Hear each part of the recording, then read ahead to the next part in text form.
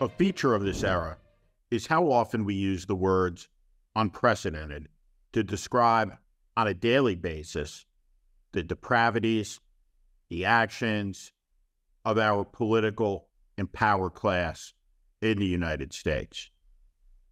We live in unprecedented times. And what unprecedented means is simply this. There are things that are happening routinely that have never, ever happened before in the entire history of the country at a moment where the entirety of the country, as is the case with the whole of the world, is connected together. There is a feature of this age that is truly unprecedented.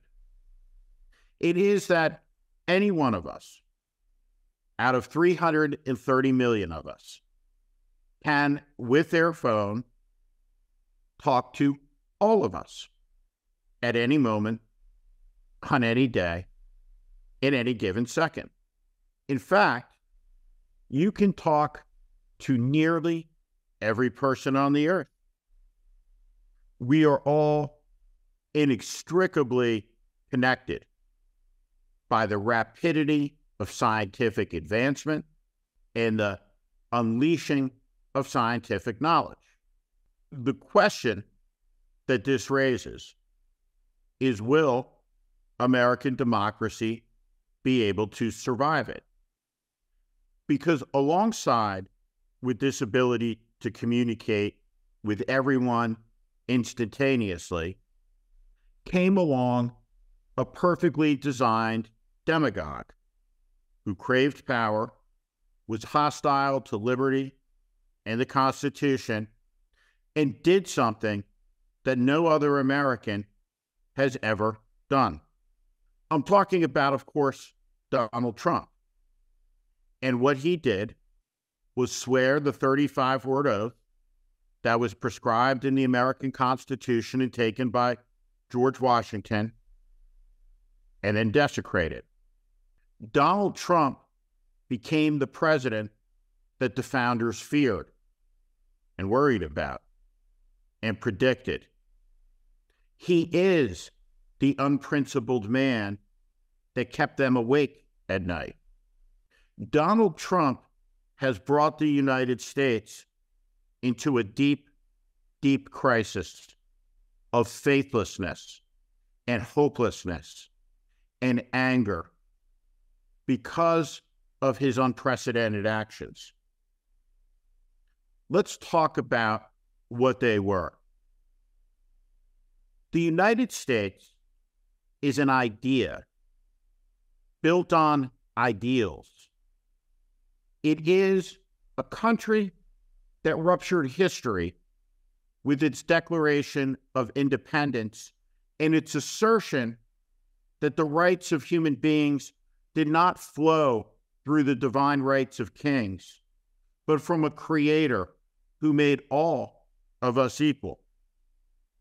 All men, it says in our Declaration of Independence, and thankfully today we understand this as all men and women are created equal, endowed by a creator with inalienable rights, among them life, liberty, and the pursuit of happiness.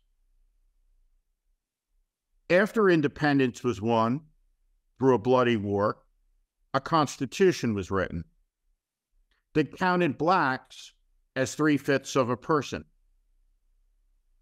That constitution was amended over time as human beings came to realize the indignities and inequities suffered by fellow human beings on the basis of their race or their ethnicity. And human progress dictated that that was wrong.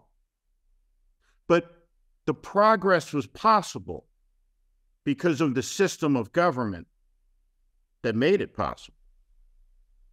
Government of the people, by the people, for the people. What every American leader has always understood is that in America, a land with no king or emperor, dukes or counts or lordships, that it is the people who are sovereign. And it is the people who choose who gets political power. The people, not the powerful. The United States is a country that was formed on the basis of a rejection of tyranny. And that's why, since 1797 until January 6, 2021, every single leader of the nation has appreciated, has understood, and has accepted the will of the American people, including, painfully, when there were close elections. Richard Nixon conceded to John Kennedy in 1960 with serious questions about the integrity of the Illinois ballot. In 2000, Al Gore conceded to George W. Bush on the basis of a Supreme Court decision that Sandra Day O'Connor came to deeply regret. Each American who found themselves worthy enough to be nominated by their party, to be considered for the presidency, has understood the deep moral obligation to submit to the will of the people, except for one.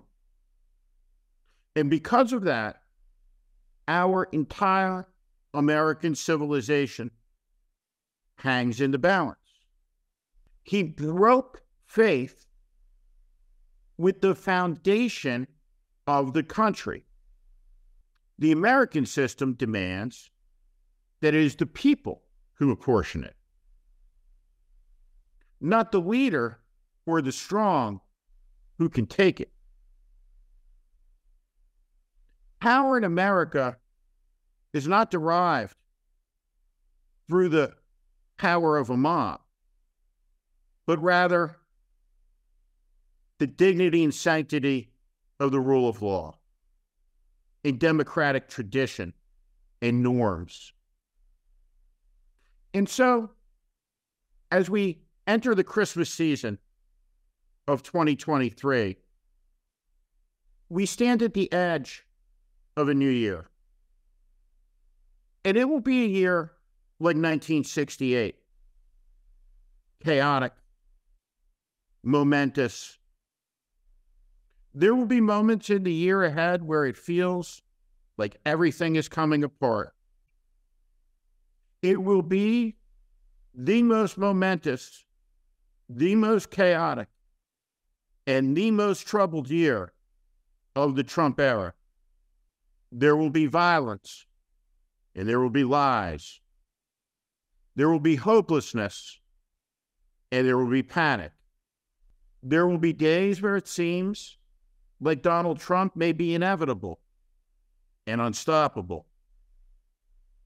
A corrupt Trump industrial complex filled with democracy grifters will try to cash in. A broken news media will try to monetize the ratings. Every scammer, every interest group, every plotting member of Congress has skin in the game. But no one has more skin in the game than the American people. Every American who cares about the liberty of their fellow countrymen. Every American who appreciates fairness, human rights, and the innate dignity of the human being has something that they deeply share in common heading into 2024. It doesn't matter if they're black or white or Hispanic or Asian, man or woman, gay or straight. All that matters is that they understand that they share together Americanism.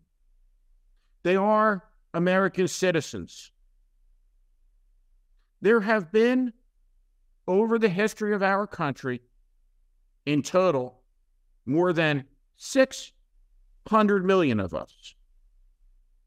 It's incredible to think, though, that the country is 250 years old, almost, that more than half of the Americans who have ever lived are alive right now.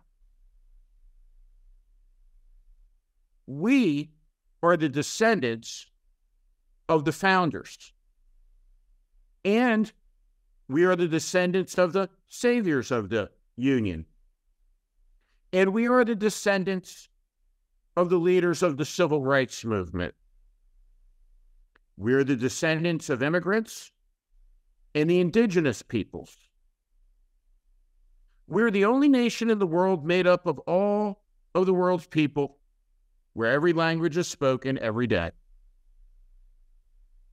We are part of the most noble experiment in all the long history of human affairs. And that experiment is perpetual. Can human beings live together under a rule of law, free of tyranny and oppression? Can a free people endure? What the founders understood is that every republic that has ever been has ultimately collapsed. Because in the end, the byproduct of freedom, of liberty, of a republic can be a great apathy and a great corruption. And the question ahead is, have we reached that hour where our republic can fall? The simple truth is, there has never been a safe hour. There has never been a moment where the American Republic was steady and sure-footed and immune from failure. There's always been chaos. There's always been tumult, because the story of America is a human story, and the human condition is a chaotic one.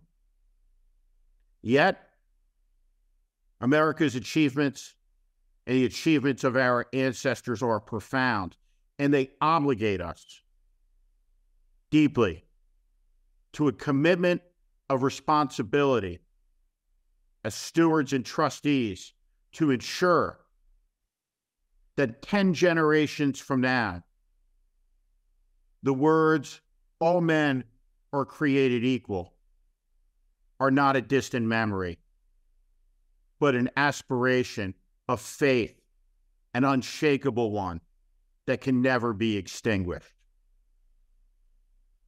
That is the duty of American citizenship.